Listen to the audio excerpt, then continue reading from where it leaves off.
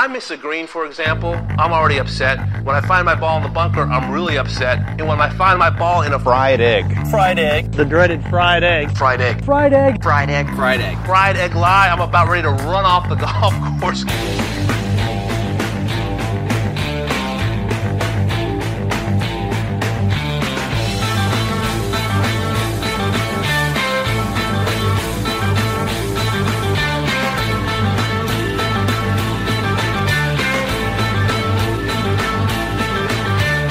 Welcome back to another edition of the Fried Egg Podcast. Today's episode is a big one. Obviously, if you have not heard, the USGA and the R&A has released news about a potential new golf ball that would be used by high-level tournament players, men's high-level tournament players. So we break this down. This has obviously been a long process. We've had a number of podcasts about the prospects of this, and they've moved to the next kind of chapter of it.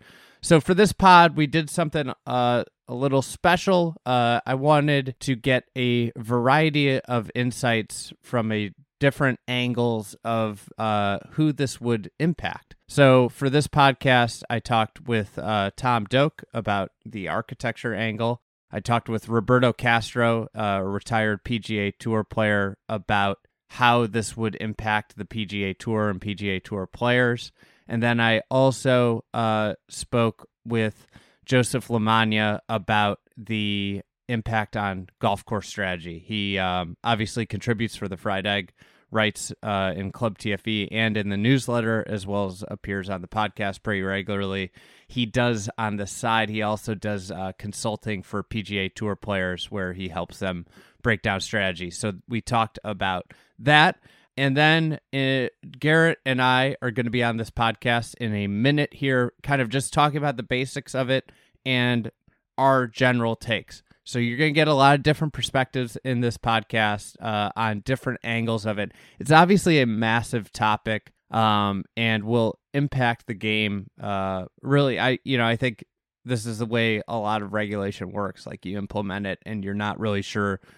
You know one thing that it's going to address, but it causes a lot of different ripples throughout the industry. So that's what we tried to do with this podcast, was give you a little bit of an encompassing look at how it impacts, directly impacts a few big things. So excited that this happened. As a quick reminder, one of the things, if you're a Fried Egg newsletter subscriber, you saw this week was that we have a whole new spring line in the pro shop. If you want to support the Fried Egg, this is a great way to do it. Meg Atkins has really got some great stuff. She did an awesome job stocking the shop. I myself had to ask for a couple things because they really caught my eye. I thought they're awesome and some of the best stuff that we've ever had in the pro shop. If you want to check that out, it's proshop.thefriedegg.com. Lots of hats, layers, some new golf shirts, some stuff that's geared towards the first major for both the Fried Egg and the Shotgun Start, which if you're looking for more on this potential rollback for the tour professionals, check out the Shotgun Start. We had a long discussion about that, as well as this podcast that you're already listening to. So without further ado, here is the podcast all about rollback. Again, here's me and Garrett, and then it will be followed by Tom Doak, Joseph LaMagna, and Roberto Castro. Thank you, and here you go. All right, Garrett, big golf news this week. Obviously, the golf world has quickly divided itself into different camps. I think there's a lot of people in the middle that are just the silent middle class, and enjoying the fight, watching the fight.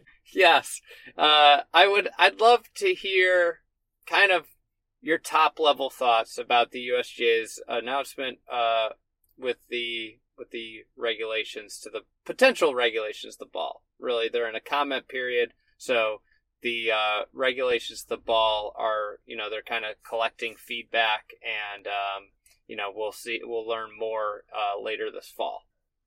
Let me try to lay things out here. I think people should know, first of all, what a model local rule is, because that is the key to this whole discussion, and to analyzing the entire situation. So a model local rule is optional. The USGA is going to create this rule, put it out there, and different organizations, tours, different entities in the golf world can adopt it if they want to. And this model local rule will essentially give, as the USGA puts it, give competition organizers the option to require use of golf balls that are tested under modified launch conditions to address the impacts of hitting distance in golf. And this golf ball would be essentially tested at a higher club head speed than balls are currently tested at, and will have to go the same distance. So the ball will fly shorter than the current ball. And one quick thing here that is very important for everybody to understand. The longer players are still going to be longer.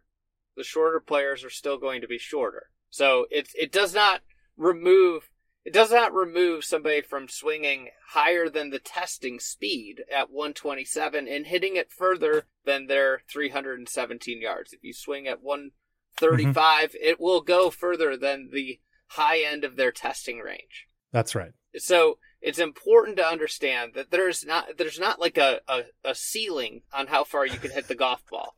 They are right. just... It's not going to hit an invisible wall at 317 yards and drop out of the air. Exactly. So that's just what it's being tested at, which then scales all the distances down roughly between 5 and 10%. Right. And so what the USGA is saying is that the longest players will lose 14 to 15 yards in driving distance. Now, there's been some dispute over that. Some people are saying it might be more like 20 yards, but we don't really know yet until we see the ball. And this model local rule won't be available until January 1st, 2026 at the earliest. So we've got some time here. But I just wanted to clarify that up front because I've been tracking the discussion in a number of different venues, and I feel like a misunderstanding of the model local rule and how it actually operates is at the core of a lot of people's concerns about this, because it really doesn't need to affect any particular organization that doesn't want to buy into it. The USGA and R&A have passed the buck to other entities in the golf world and said, if you want, for whatever reason, to adopt a reduced flight ball, then you can start to do that using this model local rule. Now, I think that their play is more complicated than that. And that's kind of what I want to get into. Do you want to get into that? Like, the kind of the strategy that's probably being used by the governing bodies here? Yeah, absolutely. I think, from my perspective, this was strategically the correct play for the USGA. They are the governing body. The R&A and the USGA are the governing bodies of the game of golf, but they also do a lot more than governance. And I think that's where it was tricky. Like, if the only thing they did was create rules and protect the game, I think we would have had something in place a long time ago.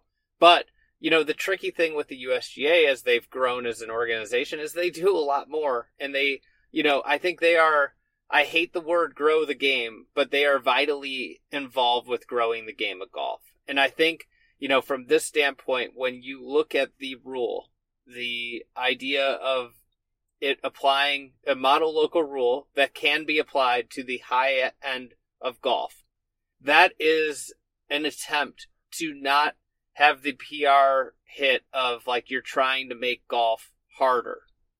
Mm-hmm. If you went with a ruling that said we're going to take yardage away from everybody, there would be a lot of backlash of like, wait, golf's having this moment and you're going to make it harder, even though I don't even believe that it would be harder if everybody played this equipment. Like, I don't think if just find the right tees, chill out, find the right tees. It wouldn't be that much harder. And most amateurs, if they played a reduced flight ball, if you just like snuck one into their bag in place of the Pro V1X or whatever they have in there and had them play it, I bet most amateurs would play 18 holes and not even notice a difference. So at the core of this, I think the choice to make it a what people are calling bifurcation, which is the model local rule. So you could theoretically, all of men's professional golf, and theoretically is an important title here because we don't know if the PGA Tour or the PGA Championship will accept this, but like theoretically, all of men's professional golf can play a different ball than the regular, golfer, the weekend golfer. And they, from a marketing standpoint, are not taking away things from the person that needs all the help they can get. What they are trying to do is really, what this all is about for the most part is professional golf. But I don't agree that it's just a professional golf problem. I think this is a problem across golf. And I think that the governing bodies acknowledge that. And that is the complexity here that I'd like to get into, is the governing body's awareness that distance gains are a problem, not just at the elite competitive level, but all over the place in golf. Regular local courses have had to lengthen over the past several decades because everybody has gained distance. And especially like the top 5% of the longest amateur players have gained just as much distance as the pros have, right? If you have 115 miles per hour of clubhead speed, you can be a 5 handicap. I've played with 5 handicaps who have that much clubhead speed. Yeah. And you're going to be hitting it just as far as the pros do. You might not know where it's going, but they're a problem at normal courses as well.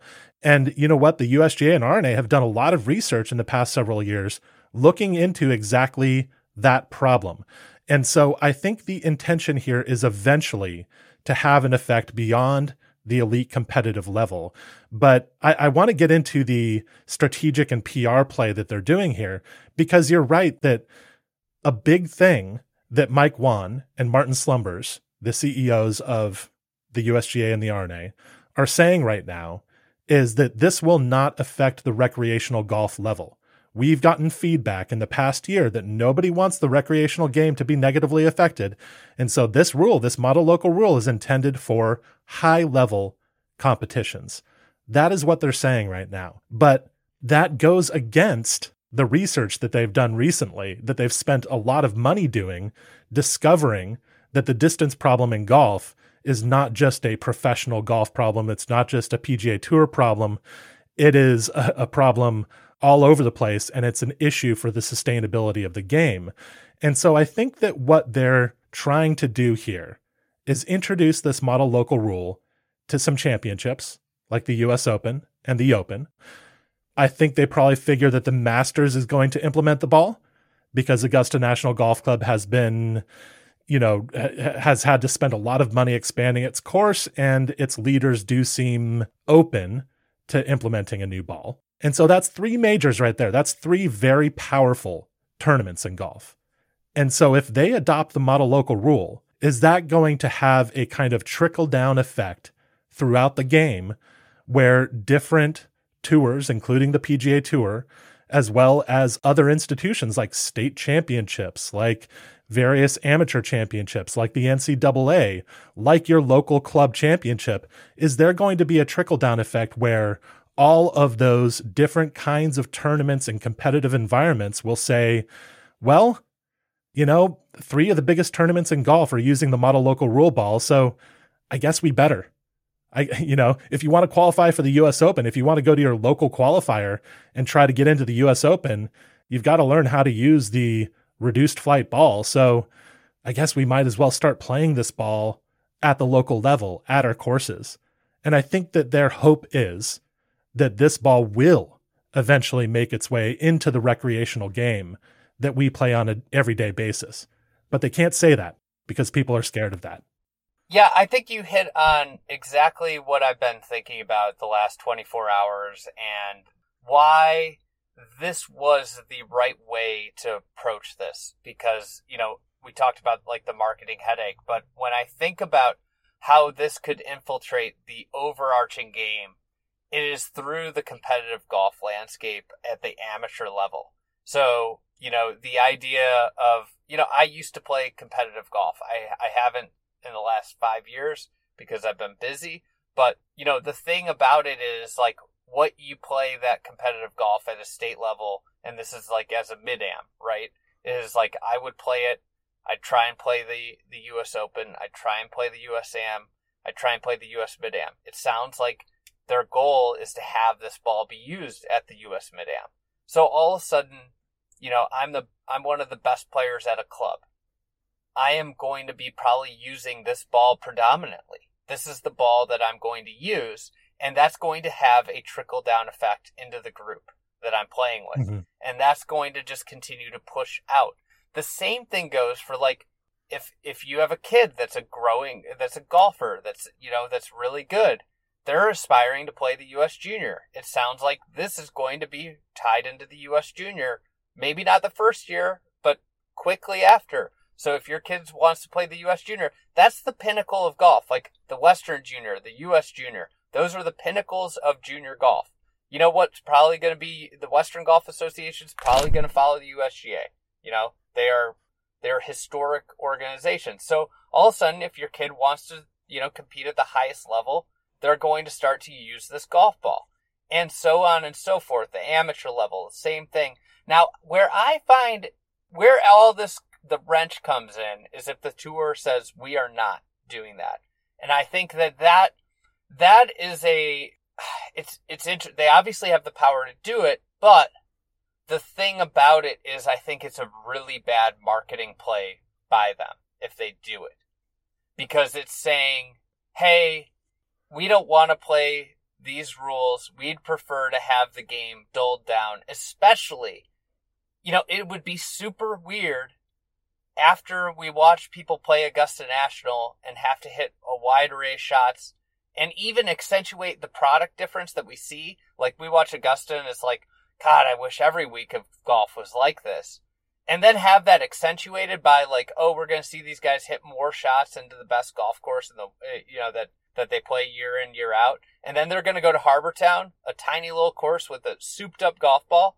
It's going to further, like there's a running joke that the tour is almost like WWE is to wrestling as to what major championship golf is, with like the TIO relief they get, the favorable rulings, the lift clean in place. If they refuse to accept the equipment stuff, it's just going to accentuate that fact that the PGA Tour doesn't play the same golf that you play. And I don't think the players are going to want to go back and forth. What do the players on the PGA Tour care about? They care about the majors. Specifically, they care about the Masters, the US Open, and the Open Championship. Those are the three tournaments they care the most about. The PGA Championship, we don't really know what's going on with the PGA of America, but we've heard rumblings that they're not stoked about the model local rule. But I think that the Masters, the US Open, and the Open hold a lot of cards here, and that what we see is a bit of a game of chicken going on between the PGA Tour and those three majors, because I think that the PGA Tour knows that if the top three majors implement this ball, that they're probably going to have to follow suit. I think that they know that they don't quite have the clout to stand up against those three majors and say to the players, you have to play one ball on our tour, or you get to play one ball on our tour, and then you're going to have to switch for the most important tournaments of the year. I honestly don't think that most players are going to go for that. And that what most players would want is for the PGA Tour to pressure the USGA and R&A in this comment period to drop this idea. I think that's why you're seeing so many tour players come out so strongly against it, right? We've seen Justin Thomas speak out. We've seen Keegan Bradley open his mouth. We've seen Charlie Hoffman go on PGA Tour radio. We've seen a lot of guys come out really aggressively against this. And I think the reason for that is that their preferred situation would be if this idea just went away. But I don't think it's going to go away. And I think that once the most important majors start to use this model local rule, that the PGA Tour is going to be in a really tough spot, because it's going to seem like they're not playing real golf, and their players are not going to want to switch back and forth and, play a ball that they're not used to for their most important events of the year. And this is the thing, is I don't think it's going to be that big of an adjustment. Everybody's kicking and screaming right now about it, but the reality is like, it's going to be a little bit of adjustment, but they aren't changing all the clubs either, and I think that's like one of the things, if we wanted to talk about what we wish they would have done, and I understand why they couldn't get there. And maybe this is the first regulation that pushes the ability to say, hey, this isn't all that bad that we change. But, you know, the one thing with the tour is if they go to this, if they stick with their ball and they don't go to this, like, who's going to play the week before the Masters? Those tournaments are just going to be wiped off the schedule, right? Like, nobody's playing the week before the Masters or the week before the US Open or the week before the Open and not playing with the tournament ball, right? Yeah, they're going to have at least, I mean, yes, they're the best players in the world. They should be able to make this adjustment. But if they're going back and forth, they'll need a little bit of time to dial things in and get their yardages and make sure that everything's, you know, in line for a big important tournament. I think you're right that the week before a major, if they have to adjust to a different ball, they're probably going to have to spend some time optimizing that ball. I think we both agree that this politically was a smart and strategically a pretty smart move by the USGA, the way they've rolled this out. I think that I would say that if I summed up both of us, we're a little disappointed. Like, in an ideal world, you'd see this across all of golf. Well, I mean, that was my first reaction. I wish this were a universal rollback, and I still feel that way. But I understand the political maneuver a little bit better now than I did when the announcement was made. But, you know, a year ago, they were looking at doing a model local rule for the driver and doing a universal rollback for the ball. And I'm a little bit disappointed that hasn't stayed that way, that we're no longer looking at the driver and that we're no longer looking at the idea of a universal rollback for the ball. It seems like the governing bodies have ceded the point that a rollback of the amateur's ball would be bad for the recreational game, when I don't think that's the case. I don't think that they should admit that point, that a shorter ball is necessarily worse or less fun or somehow unattractive for recreational players, because I just don't see it that way at all. You know, I've kind of played golf with a self-imposed rollback for the last year. Yeah, you have. So for those, I've talked a little bit about this on this podcast, but I play with a persimmon driver, Titleist PT3 wood, 1970s blade irons. And you're such a woke, Andy. Look at you. Such a woke. Frankly, what happened was, like, my 10-year-old clubs, they broke, and I just I haven't found the time to go get new ones from Club Champion. And, like, I just haven't gone. Like, that's literally why this has happened. I've, like, had, like, great joy playing the game at a smaller scale. And we've heard this word used before, but I've had, like, incredible amount of fun playing golf courses and not bludgeoning them with a driver and a wedge. Like, I think I haven't played modern equipment, but, like, I think when I play it the next time, it's going to be like, whoa, like, I've gotten a lot better over the last year because I've had to, like, work on different things. Like, I've had longer approach shots into greens all for a year.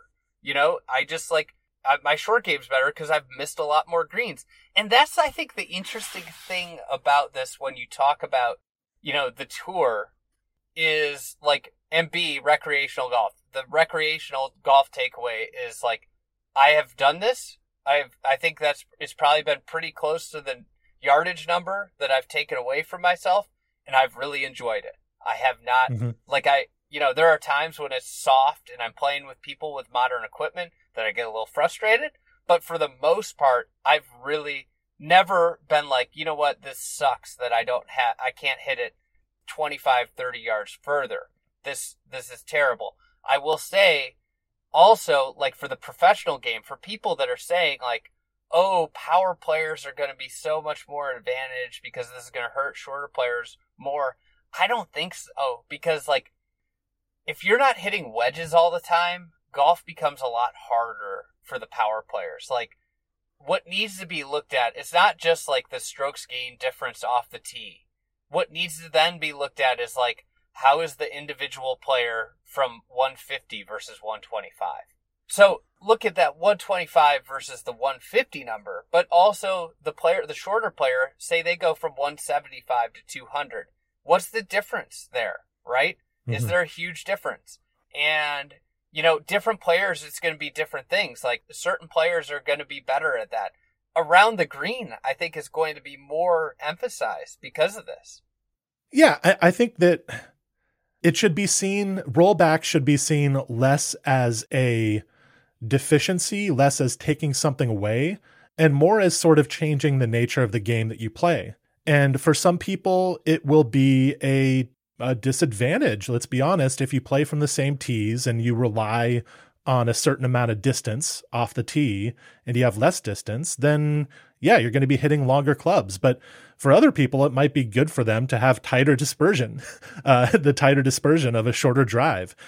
I think that it's just more complex than saying rollback is a disadvantage to recreational golfers or something that makes the game more difficult, because I just don't think it would feel that way in reality. And part of this comes from my memories of playing golf before the 460cc driver. I was young, but I did play golf in the 90s. And guess what? It was just as fun then as it is now. It wasn't that big of a deal to me that my 3-wood was sometimes easier to hit off the tee than the driver. That was fine. That was a feature of the game. And we played with spinnier balls that traveled a shorter distance. The game was still incredibly fun. It was still the greatest game I had ever played in my life. And so anyway, that's my take on that. Now, we should get to the guests that you have lined up, because we could talk forever about this, and I'm sure we'll talk more about it in the future. But who's next up on the docket here? We got Tom Doak first. He will be up, and he obviously has some interesting thoughts on architecture and how this applies to his job. Then we have Roberto Castro. I wanted to have somebody on that was very connected to the PGA Tour game, but maybe not like right in it right now. So they have a little bit, it's one of those, can you see the forest through the trees type situation. And then Joseph LaMagna to talk about strategy. We got into it a little bit, but he has some more thoughts on how golf will change if there's 15 to 20 yard reduction in drivers. Okay, let's go to it.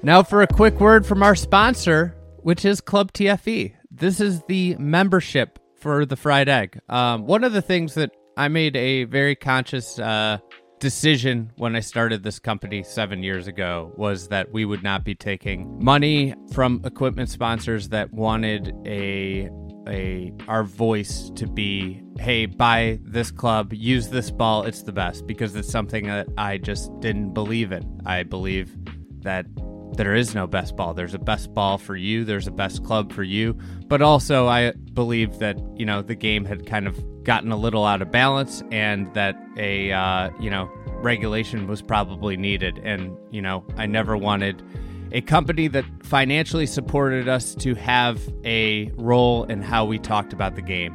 So, obviously that is a big revenue source for most media companies in golf, and that's not a revenue source for us. One of the ways that we support our staff continue to grow and continue to improve the content we put out is through Club TFE, which also happens to be a way for you to fuel your golf addiction. We are posting daily articles Monday through Friday in Club TFE. Every Wednesday, we have a detailed course review write-up with a rating. We have a monthly member video. We have a monthly hangout, which is kind of just like a live podcast. And we have a lot more. Early event access, discounts to the pro shop. It's something that we're excited about. We want to continue to build and grow, and it is a awesome, probably the best way for you to support the Fried Egg and what we do here. So if you're interested in the membership, if you want to check it out, go to membership.thefriedegg.com. It is $120 for the year, and it gets you a lot of stuff. I think, I've been really impressed with our team and our output and our dedication towards it. It is something that we want to be a really special product.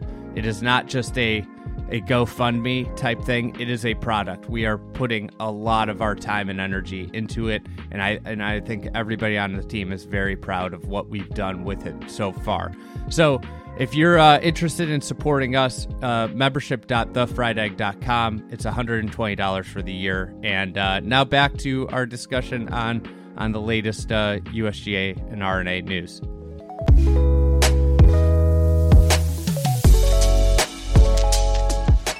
Tom, with the rollback news today and geared towards elite players, you recently completed a golf design that was, obviously part municipal golf, but also part hosting a PGA Tour event every year in Memorial Park in Houston. How, if any, would you have changed your design for that golf course with this reduction in distance in mind? Honestly, I don't think it changes what we did much at all. I mean, you're talking about a 5 or 6% rollback of the golf ball from what I can tell from the little bit that I've heard so far. And, what I've always tried to do is recognize that even tour players hit at different distances. Some guys carry at 300 yards, some guys carry at 290, a few can carry at 315. So I've always tried to avoid putting all the hazards at a certain distance, thinking, if you can carry it 300, then you're good and you should be rewarded all the time. And if you can only carry it 285, well, then you're not so good and you have to hit it into tighter spaces all the time. So Memorial Park has a range of carries, and there's a couple of them, like the shot from the back tee on 16, that to carry the most part of the water on the right is a little over 300 yards. And if I'm reading this rollback right, there's a lot fewer guys that are going to take that particular carry on, unless the wind is helping them or something like that. But, all it's going to do is slide back the scale a little bit of, the guys that can carry it further now are going to have to play up more like the guys who are a little shorter, and the guys who are on the short end of the stick now are going to have to think back a little bit further too. And, and there's going to be 1 or 2 holes where they've got to give up trying to make a certain carry. In a way, would you agree that this would make your golf course perhaps even a little bit more versatile? If this is only being applied to the elite players and not to the people that play Memorial Park every day, you're narrowing the gap a little bit there. You're letting all the amateurs go out and still hit the ball just as far as they do, and you're shortening the gap between them and the tour pros from probably 50 or 60 yards now down to 30, which that makes a difference. But the one thing this will affect is that the scoring will go up a little bit. If everybody's hitting 2 more clubs into green, that's going to matter some. I don't think it's going to change the approach of what they're trying to do. I don't think that they're going to go away from attacking as many pins because they've got an 8-iron to the green instead of a wedge, but it will have some effect. I don't know the numbers very well, but you can look very clearly on all those charts they have now and say, okay, if everybody's hitting approaches from 20 yards further out, we know what the scoring differential is there between 140-yard approaches and 160-yard approaches. And you can count on the scores going up that much. Yeah, and then furthermore with that, obviously, is that, it's not just the driver. Their irons will be it won't be as short, but they will be a little bit shorter too. I imagine for you as a designer, this gives you the opportunity, a little bit more of an opportunity. It seems like it's a very hard thing to do, is to get a longer iron, like a 5-iron or more, into a professional's hand on a par 4. I imagine that this will do that. Yes, it will.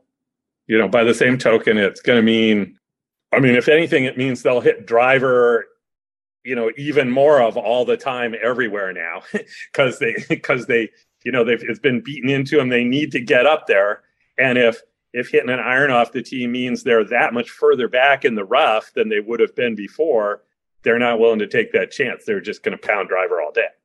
Unless they're trying to hit it into a funnel with water on both sides. Obviously, they don't do that. Yeah, that's the one thing that I'm super interested to see with the strategy component is we know that like there's huge value to get a wedge in the rough versus a 7-iron in the fairway.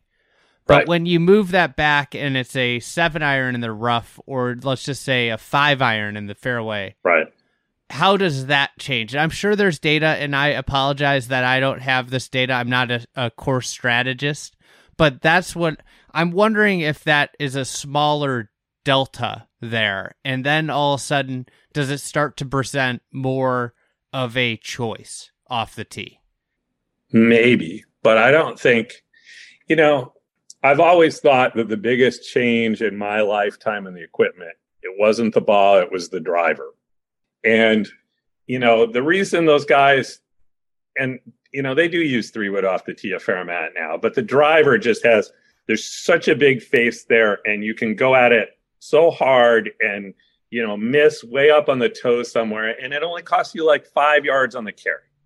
To me, that the biggest lesson for me from the Renaissance Club in Memorial Park was that the pros' distance control is so consistent because the equipment is so forgiving that it's almost impossible to make a carry on a golf course that they don't ever miss. They don't make a mistake with a carry, because if they hit. If you made them hit driver 50 times and their average carry was 300 yards, I think the margin for error now, like the worst drive out of 50 is going to go like 294 or 295. So all they, if they know it's more than 290, if they know 290 is the carry, they can go for that every time and they're never going to miss. Whereas 20 years ago, that was not true. There was always a chance of not having a perfect on center hit and the ball didn't fly so far and you had trouble. And now it's like 295 over water. Oh yeah, I'm going to make that every time. It sounds like the USGA looked at that and they thought it might be too complicated to implement, doing some sort of a change along those lines. Years ago, I did a little experiment. I never published the results of this, but I went to a TrackMan and I hit hickory driver, a persimmon driver, and then my modern driver. And I hit about 10 to 20 shots with them. And what was interesting was to look at the dispersion. It's just what you're talking about. And the dispersions were like a horizontal line. Or not like a diagonal. I'm trying to explain this in a non-visual format, but it was like a diagonal with the persimmon, the smaller head drivers, the persimmon and the hickory. What I saw was there was a diagonal, which was like kind of short. You had that short right miss that was the short misses, and then the left. It kind of like it had that wide dispersion of right and left, but then there was a short right component of it. Where the ball's just not going very far if you missed it a certain way. Right. But then when you got to the modern driver, it was just like a horizontal line where the distance was basically the same, but you would miss right or left. So it removes that short miss from a mishit that's what's happened with modern drivers is what you've been saying, that forgiveness for a high swing speed player is just off the charts. And, it's not just, I recognize it with the driver because that affects even me. Mm-hmm. Pros generally, they're not missing the driver way up on the toe. They're pretty good. So it goes through all the clubs in their bag too, where I really realized it. Padraig Harrington now is consulting on the Renaissance Club in Scotland. And we were sitting in his kitchen talking through the holes, and we got to the 17th hole, and 17's a long par 3, and there's a deep ass bunker left front, which you don't see very well from the tee, and it's only really in play with the pin on the left, so 1 or 2 days out of 4. But when we went to look at that hole, Padraig said, "Oh, I forgot that bunker was even there." And I said, "Wait, the hole's like 220, you got to carry it 200 and something over the bunker. You're not even thinking about that?" And he's like, "No, the way the green is, I'm trying to, the green slopes away from the bunker a little bit. So I'm trying to land the ball 8 yards on. I'm never going to be 8 yards short from 220. And he meant it. He wasn't joking. He was like, I'm never going to have that miss. And I'm like, well, what the hell am I even doing? Speaking of professionals, just came across my desk. We're recording this while professional golfers' comments are rolling in. Okay. We got one from Webb Simpson, and the question to you would be, how would you respond to Webb Simpson's commentary that the solution to the distance problem is better architecture, and more specifically, more rough and more trees? I don't know Webb Simpson's game well enough, but, anytime a player says more rough and more trees, he's a straight hitter and not a really long hitter. And he just wants the long hitters punished when they hit a wild tee shot, which I could totally understand from his perspective. The problem about talking with any tour pro or really any golfer about their perspective on this stuff is that it's all based on their own game. Even Jack Nicklaus, when we were working at Sabonic, Jack is, he's well aware that, Tiger Woods and the younger generation, they hit it, 30 yards farther than Jack did back then. But to Jack, a 280-yard carry was a reasonable carry. And if you could make that, you should be rewarded. And if you didn't hit it solid, to him, it was still the way we were talking about how golf used to be. If you didn't hit the driver so solid and it didn't make that carry, then you should be punished for that. But he just, he couldn't help but think of it in terms of his own game, even though he knows better that there's plenty of other guys that hit at different distances than that. I mean, to be a great golfer, there is a self pursuit aspect. Like, you have to be very selfish, and you have to view kind of the world of golf through a very, like, it's very hard to be, almost like a, thinking of other people and be a successful pro golfer. Yes. And more than that, they want to believe that if they know when they're hitting the ball well or not well, and they want to be rewarded for hitting the ball well. Webb Simpson's idea of hitting the ball well is, I'm hitting it straight on the fairway all the time. So the golf course should be tighter. And if I can't hit that fairway, I should be punished for it. And other guys, it's more about how far they hit. Yeah, it's a great point. I think if you pulled, Jason Kokrak to Webb Simpson, I'm amazed that you prefaced it by saying you know nothing about Webb Simpson's game, and then explained Webb Simpson's game to a T. But if you compared those two players, you'd get wildly different opinions on how a golf course should be set up.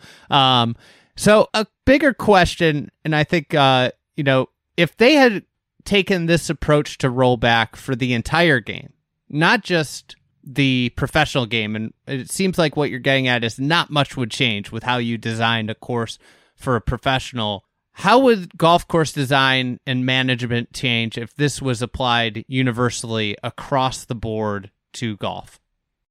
Again, I don't think it changes that much. I mean, the average player, the deltas are way bigger on their misses and how far they hit. How far if you're a 10 handicapper, some of them hit the ball 290 and some of them hit the ball 200 yards. And you can still be a 10 handicapper under either of those scenarios, depending on how the rest of your game.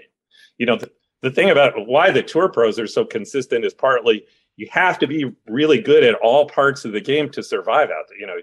It's not like there's tour pros who hit it great but have bad short games. That won't work. And it's not like there are tour pros that hit it bad but have great short games. That's not good enough to be one of the 100 best players in the world. But when you're talking about the average golfer, the 10 or 15 handicapper, yeah, there's huge variations in what kind of golf they play. And that's why there's huge variations in what kind of courses they like.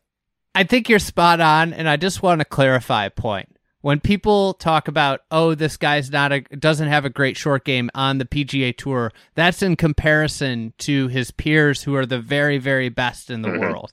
Not like, in my years of caddying, you could create an 8 handicap that has such wildly different skill sets, right? One could be really long off the tee, 2 are long off the tee, but an 8 handicap because it's wild and it's very inconsistent and just awful around the green. And the other guy is a 65-year-old guy that used to be scratch and still hits every shot exactly flush, and he's just not long enough to be any better than an 8 handicap. Exactly. So it's important, like, to reference when there's criticism of a tour pro's putting, for example. If you took that guy and put him at your club or your local course, he would probably be by far the best putter there. You know, like, that's the thing that I think sometimes people like overlook, is how great these guys are at everything, you know, and how wildly different. In terms of, like, for there to be a shift in design, how drastic would the changes have to be? You know, they've been talking about this for 40 years. And if they'd have stopped the growth 30 years ago, it would be different. And you wouldn't see, a course wouldn't have to be 7,500 yards to be a tour site. But, you know, I mean, I thought that they were probably going to talk about a 10% rollback, which would be enough to, you know, not build some of the crazy back tees that we've been building. Some people talked about a 15% rollback. That would get, you know, that would bring Rory McIlroy back to where Jack Nicklaus was 40 years ago. That might have serious implications for course strategy at that point. You know, now you're talking about hitting pretty long clubs into a lot of the greens. You can't be in the rough for that. And now you got to think about, okay, you know, where is the balance of hitting the fairways more versus getting a little farther? But, you know, I don't think a 5 or 6% different change makes a real difference in terms of how people attack the golf course. Because really all you're talking about is, I don't know when the average PGA Tour driving distance was 6% shorter, but it wasn't that long ago. Mm-hmm. You know, it was in my professional lifetime. And I haven't really changed much in my professional lifetime about how I approach design. There, you know, the change has been incremental, and it's certainly way different now than it was 35 years ago, but not to a level that, you know, we got to start designing everything differently now. I think what you talked about with, like, 15%, for example, what that could also lead, like you talked about the strategy change, but another thing that might change is the golf ball makeup at that point. If all of a sudden guys are hitting very long irons into play and into greens rather than short irons, and greens are firm, they might value a spinnier golf ball. You know, these are all different things that could, you know, when this is a very small change and it limits the downstream, you know, effects that it does. It's a very safe change, really, when you think about it. Yeah. Because when you start to do a bigger and bigger change, that's where you start to have the more unforeseen downstream changes that could come up. And, you know, obviously it's we're still 3 years from implementation, and I think nothing is final. So it'll be fun to watch this. Tom, I really appreciate you coming on and giving us your insights on the latest chapter in the 200-year golf debate. All right, Andy. Thank you.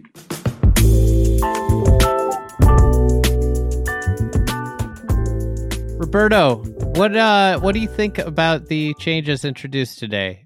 The, you know, reduction in just the tour professionals effectively distanced by 15 to 20 yards via the swing speed test of the technology. What are your overarching thoughts on the news from the USGA and R&A today? My thoughts are pretty simple. I think it's just a no-brainer. The how is, you know, up for debate. If it's 10, if it's 15, if it's 20, I'm sure it'll affect some players more than others. The details, you know, we can talk about, but just the headline to me, I kind of was like, okay, that needed to happen, kind of moved on with my day. That's how I see it. What do you mean by it had to happen and it's a no-brainer? Why is it a no-brainer? I think there's just two factors. One, the golf ball continues to fly farther, and that can be for a number of different reasons. You can say it's the driver, you can say it's the ball, you can say it's faster players, And all of those might be true, and all of them are true to some extent. But the ball continues to go longer and the courses don't get longer. So at some point, either you're going to play a completely different game, unlike the one that really how the game was designed to be played, which in my opinion is 14 clubs. You hit some long shots, you hit some short shots. You have to be kind of good at all the shots to be really good. Or you can't expand the golf courses anymore. It's literally not possible anymore to add. You can't have 10,000 yard golf courses. There's roads and neighborhoods, and there's no more land and no more water. So ball continues to go farther. Courses don't get longer. Something had to be done. I have to say, I wanted to have you on because I thought, he's a retired former player. He's going to have no bias, kind of no dog in this fight. But I just recalled that you just lost your course record at TPC Sawgrass this past weekend. So there could be some bias sneaking in here. I blame the rules officials for that. The setup was that was, that was actually like, obviously the course was gettable that day, but here's what happened there. You're talking about a $25 million purse and a guy who shot 78 on Thursday, and he backs into the cut. Like, he shoots a nice round on Friday. The cut moves to 2 over. And we've all been there as pro golfers. Like, when you make that cut on the number, especially like if it kind of moves your way, it's the lightest feeling in professional golf. You go play on Saturday and you're like, if I shoot 90, I shoot 90. I'm still going to collect a check I didn't think I was going to get. And all I have is upside. And he caught a day where the conditions were favorable. All he could do was just go stuff more cash into his pocket, and he shot 62. So that was cool. It was a great round. A notorious gambler, as you described, playing with house money. House money.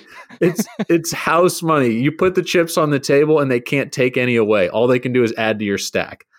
You don't have to be a professional gambler, quasi-professional gambler, to know that's a good deal. All right. So back to the subject at hand. Sorry for the quick divergence. I just was listening to you talk and thinking about the feeling on Saturday you had probably. Why do you think some tour pros are so adamantly opposed to the rollback?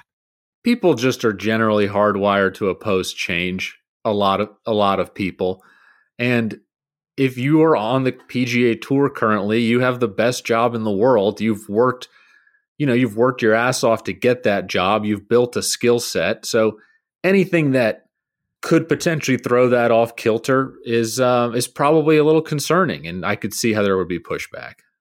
Do you think there's any credence to, or could explain how these guys are saying that the rollback will hurt the product? Do you think there's any validity to that? I don't think so. I think if the ball was going to go 240 yards, it might hurt the product. But I think there is a very large disconnect between the reason people play golf.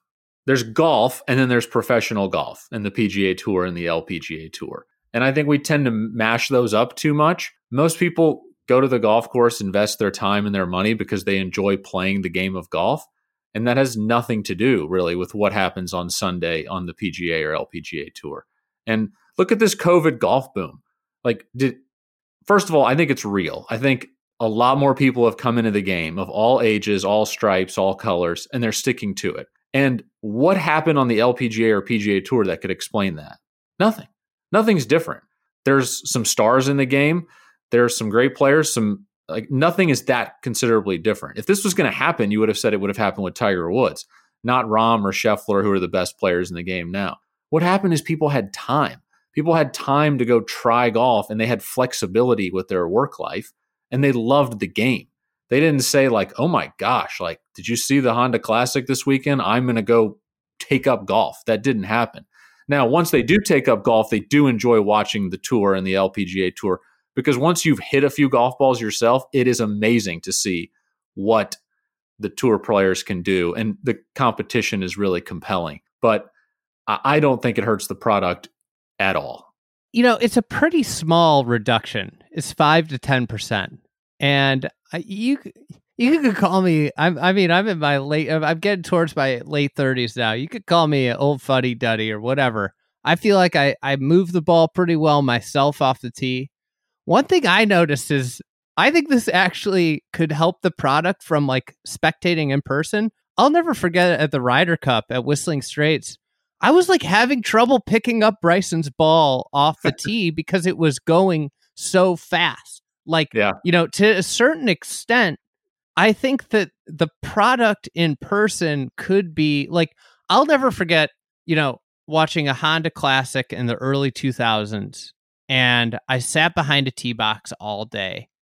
And the distance the ball wasn't traveling wasn't what made me unbelievable. I'll never forget Vijay Singh walking up to the tee. Like he had that, that saunter, right? And he gets up to the tee and just the prodigious height that he hit the ball, like the way the ball launched off the face. Yep. It seems to me nothing about that is changing with a 5 to 10% reduction in distance. Like the launch angle, all of that is staying the same. That's what is super impressive. There's no way to gauge if a ball is flying 310 yards or 300 yards, whether you're in person or you're watching on TV. It is more about the way the ball comes off the face. And I think a question I would have is like, how far would have been too far from your perspective as a tour player? Because I think that this is almost feels like, and it seemed like it was almost admitted to be a Band-Aid solution. Yeah, I think you're right. First of all, I remember going to tour events as a kid and being shocked at the driving range at how they just clipped every shot so pure. Like every single shot was perfect. And that's my like vivid memory of watching golf as a kid, like going to tour events, and my aunt played on the LPGA.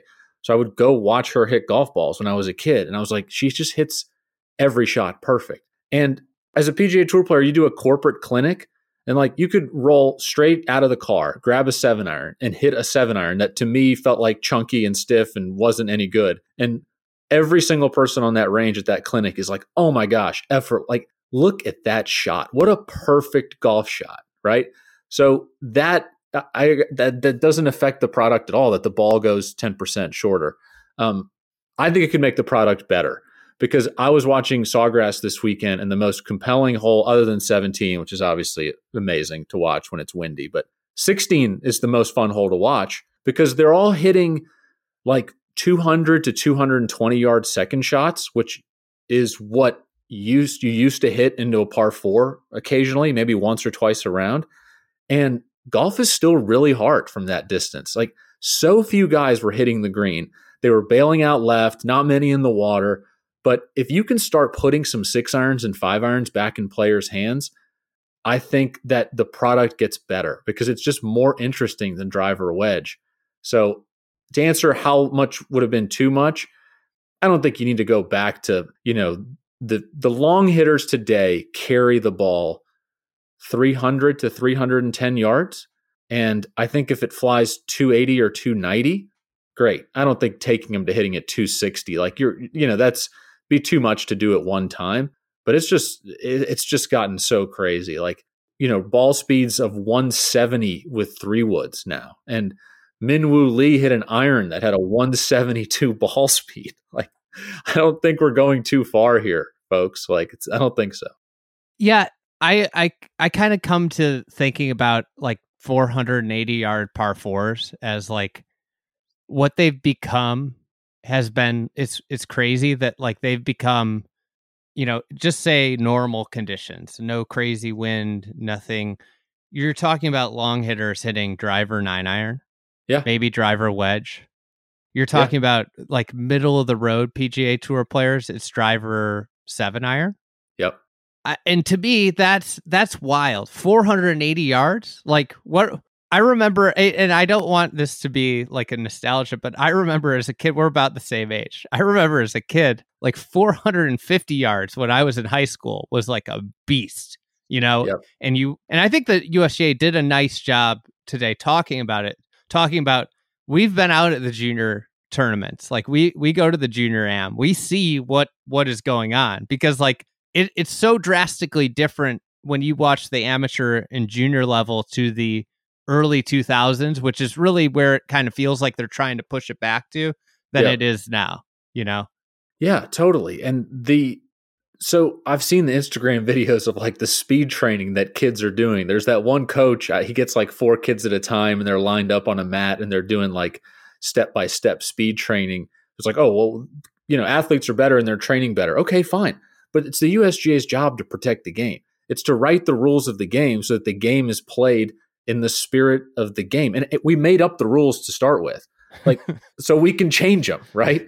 And I think the game was designed to be played with a multitude of shots, and that has gone away because of the long distances. So let's make it more interesting through the bag, and let's make the courses play like they're designed to. I heard that I've never played at LACC, but I was talking to Bryce Mulder the other day who played on tour, and he goes over there for work now a good bit and has played there a bunch. And he said the back nine is like over 4,500 yards or something. He said there can be there's like 4. He's like, I don't know where they'll put the tees, but there are 4 or 5 par 4s that are 550.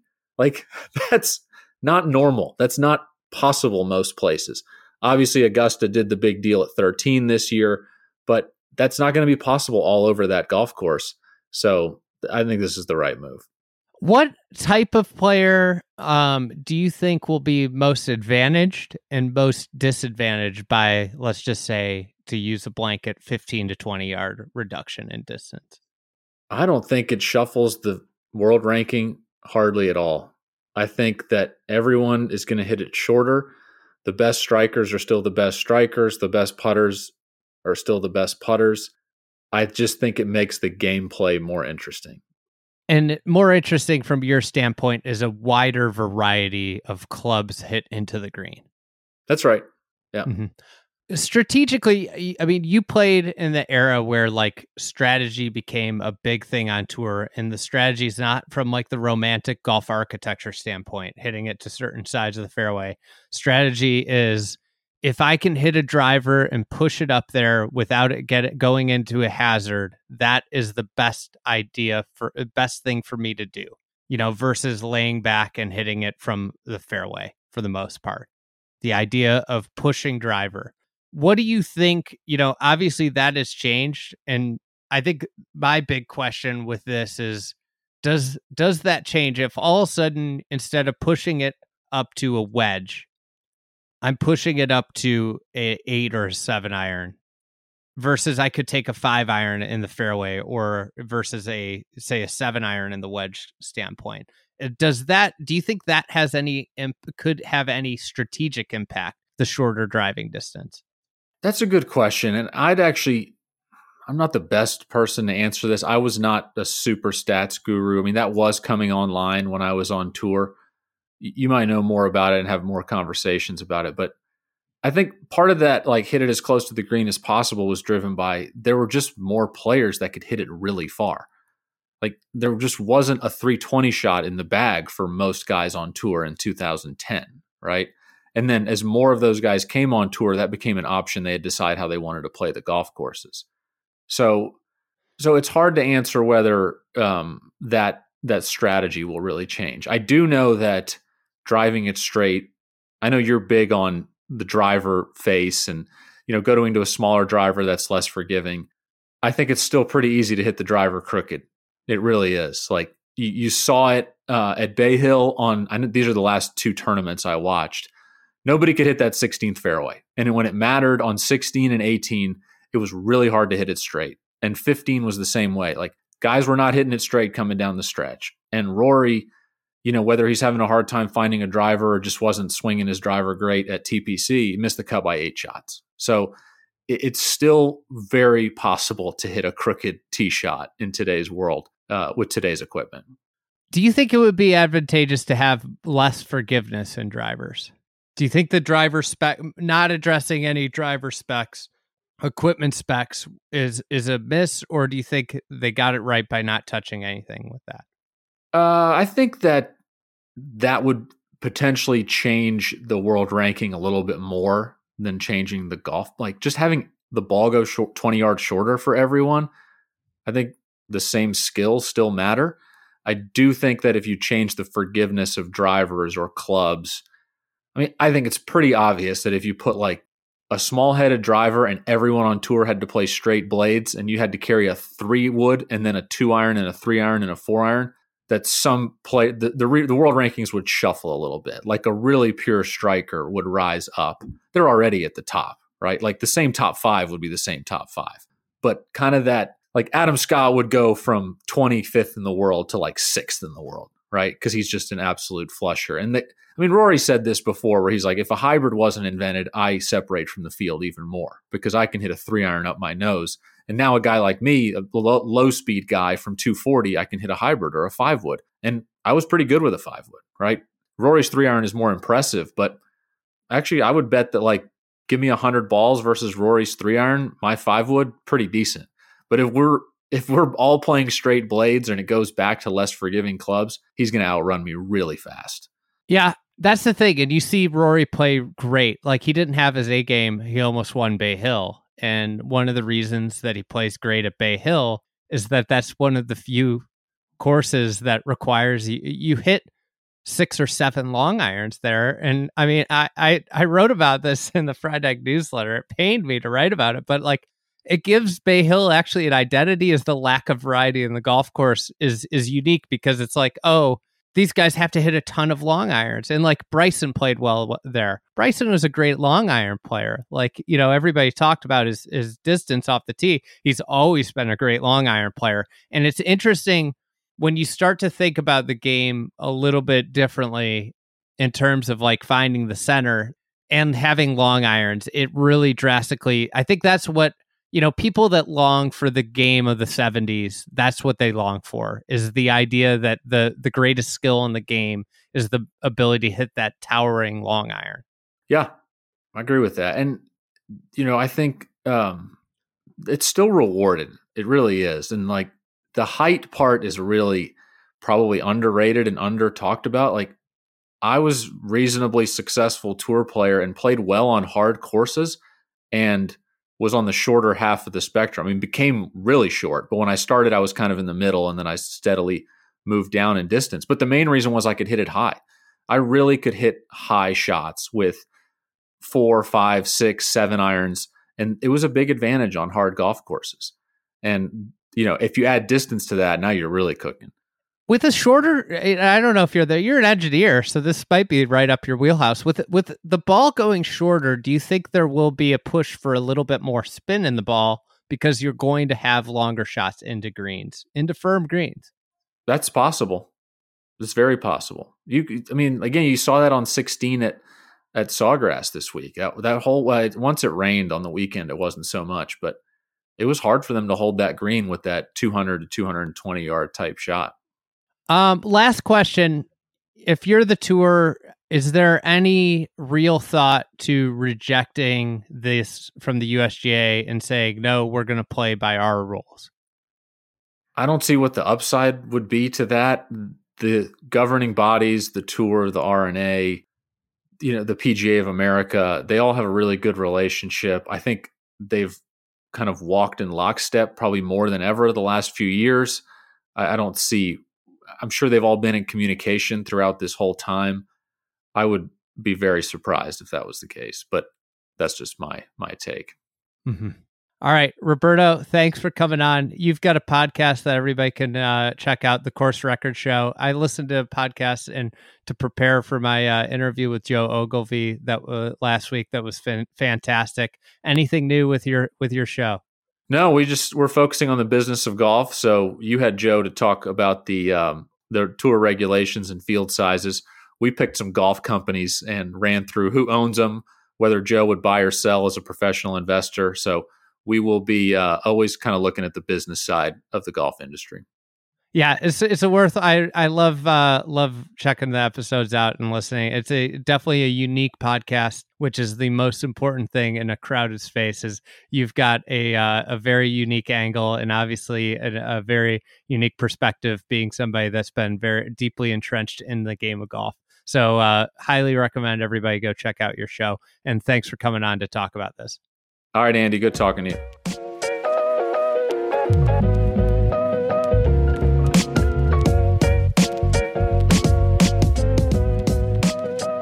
All right, Joseph, you are, I would say, an advisor for strategy with top end players, at the amateur ranks, the developmental tour ranks, the PGA Tour ranks. You really, one of the things that you do is advise them on how to play a golf course. To kick things off, I think a lot of people might understand this, but maybe give a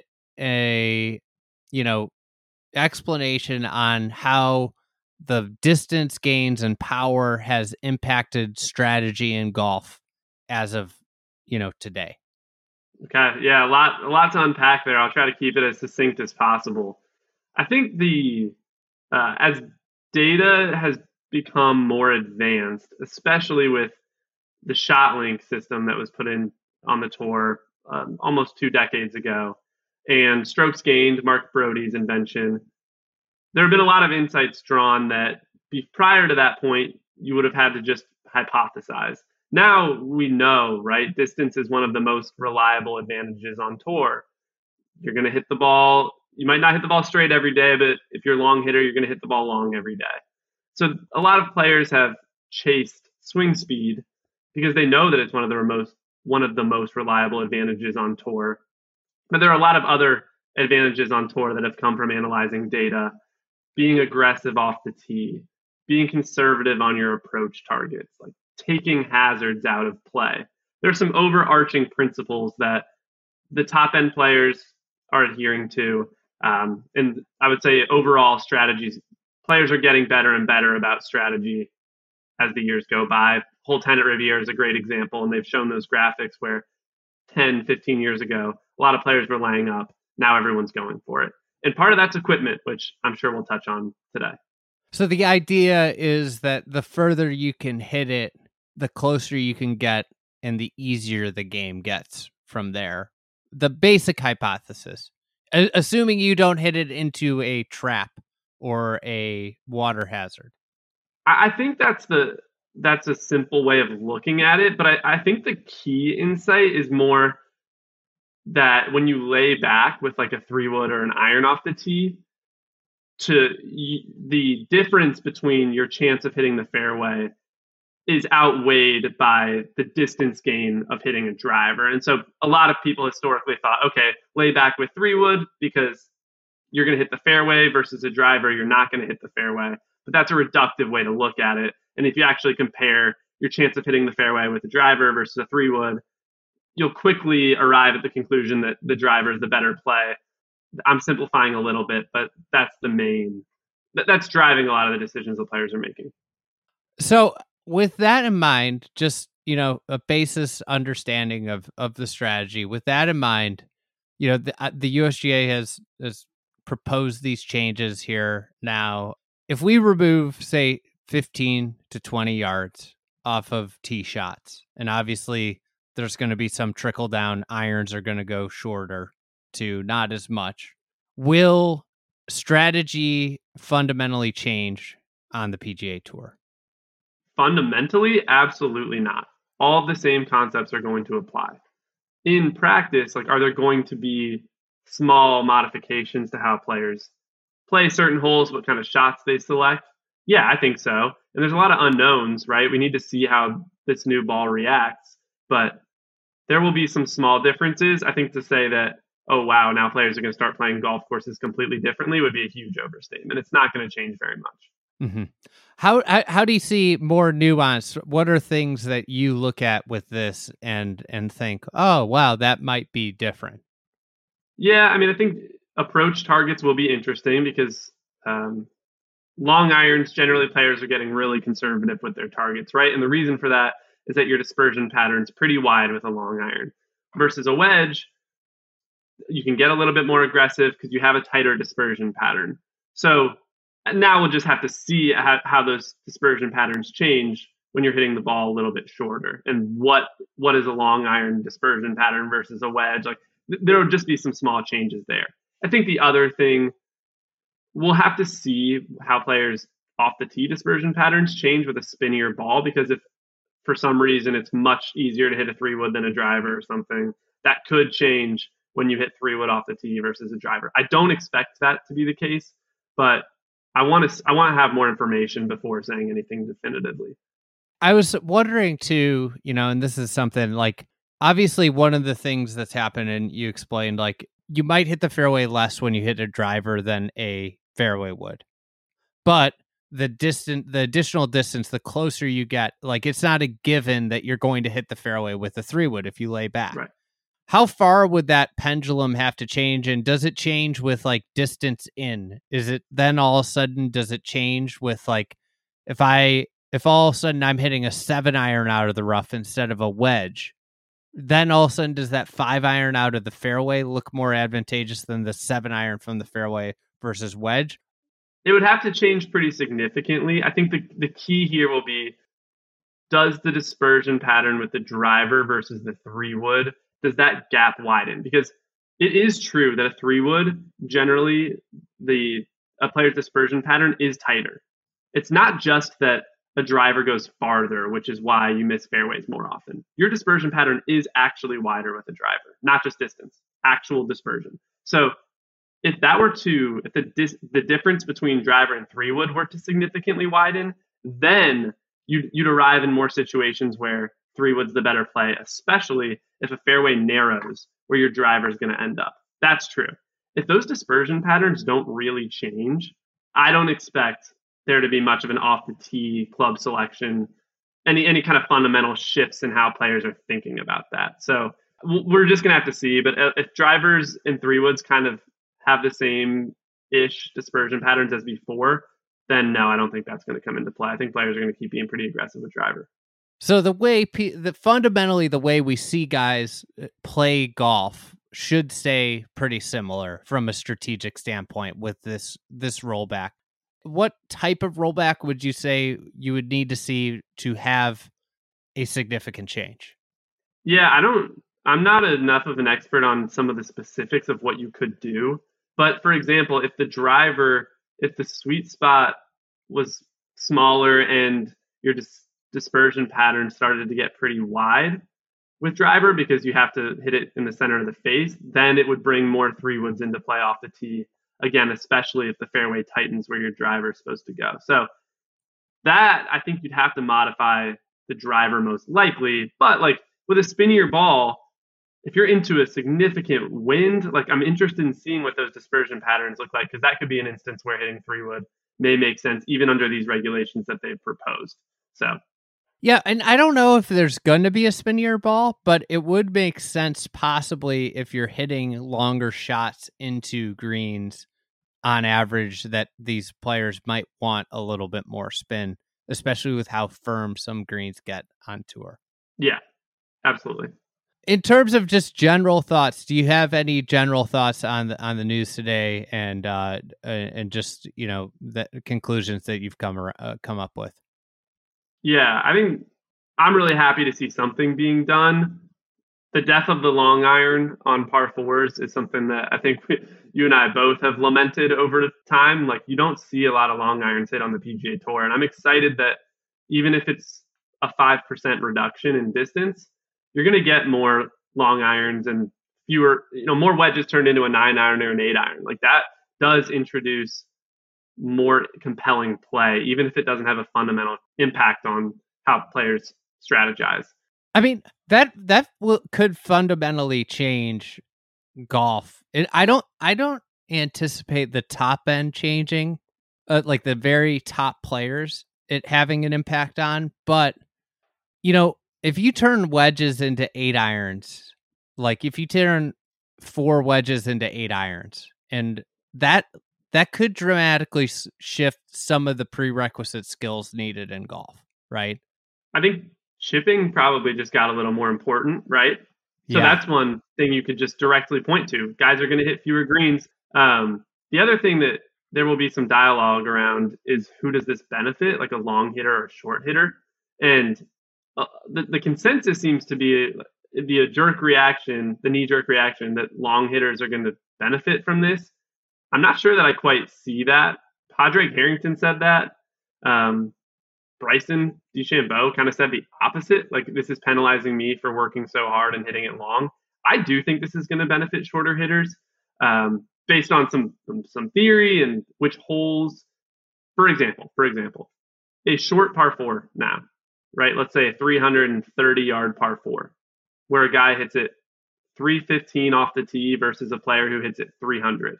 That player who hits it 315 is at a significant advantage right now because he can get it within 10 to 15 yards of the green, which value of distance is really strong inside 50 yards. The incremental benefit of having like an extra 10 to 15 yards is huge inside 50 yards. As we move that back, there's less of a benefit there now. So if a 330-yard par 4 is more, this regulation change is leveling the playing field a little bit. That's not true of every length of hole. Like a 450-yard par 4, that just swung in favor of a long hitter now, barely. But overall, we'll see how this shakes out. I actually think it's going to benefit a shorter hitter. I saw this too, this discourse that like short hitters are screwed. And I think the thing that's discounted about short hitters on the PGA Tour at this point, if you're a shorter hitter on the PGA Tour, that means you're like a freak of nature across the board with all the other aspects of the game. That means you are like extraordinarily good. And I think for a short hitter that might be hitting a 5-iron into the green when a long hitter is hitting a 9-iron into the green, them hitting a 3-iron into the green versus a 5-iron isn't as big of a deal as a long hitter going from a 9-iron to a 7 or a 6-iron. Well, where it's really big, so it'd be valuable if people looked up a plot. I mean, I'm trying to think of where one would exist, but where the value distance is biggest is generally inside like 50 yards. And then it gets pretty big between like 210 and 240 yards. That's where it gets pretty steep on the curve. Outside of that, like 260, 270, 280, the difference there, the marginal benefit of like 10 yards is not as significant. So some of these par 5s, we're going to see some equalizing, and that's not going to be as tilted in favor of the long hitters. So the other thing I would mention on, I think that would be run counter to what people would think, is that you would think that the short par 4s and the par 5s would be where the long hitters have such an advantage with a rolled back ball, but that might not be the case. I think it should in theory equalize that a little bit more. I mean, they're still going to have an advantage, right? But it should equalize it a little bit more. I think the other huge thing to look for, I don't think carrying hazards is talked about enough in the value of distance discussion. But now with a 5% reduction in absolute terms, there are going to be fewer hazards that a long player can carry that a short player cannot. And so you're going to be removing some of those scenarios where a Dustin Johnson, a Bryson DeChambeau, like some of those really long hitters, Rory, can carry a bunker that other players cannot. And that's significant, right? Like if the difference between two drivers before was 308 versus a 300-yard carry, so 8 yards, and now it's just a little bit smaller, it's shrunk down to whatever, 4 or 5 yards, we'll see. That just lessens the number of hazards that only the longest players could hit. So I think that's another way that this could equalize things a little bit. Yeah, like a great example of a golf course like that is the Detroit Golf Club, where Bryson won, and he literally could hit it over every single hazard, but a shorter hitter still had to contend with all these bunkers. I'll give you another example that, as you were saying, that came right to my mind. Hole 2 at Quail Hollow, that's a shot that a lot of the long hitters just send over the trees. And it's a huge advantage if you can take that over the trees, dogleg left, and they just fire it over the trees. I'm interested. Can you still do that? Like, we'll see with I don't even know if the PGA Tour is going to adopt this new ball, but if they were to, that'd be a really interesting tee shot, because that's a classic example of where shorter players would benefit, because now everyone would be sort of playing into the same location. All right, Joseph, people can find your work on Twitter, and thank you for coming on and lending your expertise here on strategy and how this could potentially impact the top players and how they play golf courses. Thanks for having me. Appreciate it, Andy.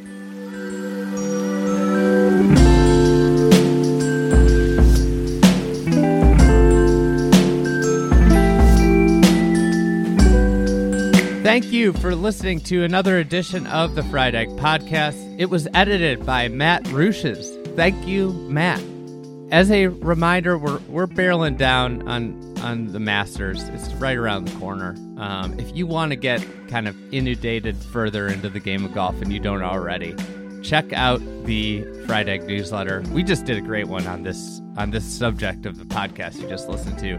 It's available on the website, that edition of the newsletter in full.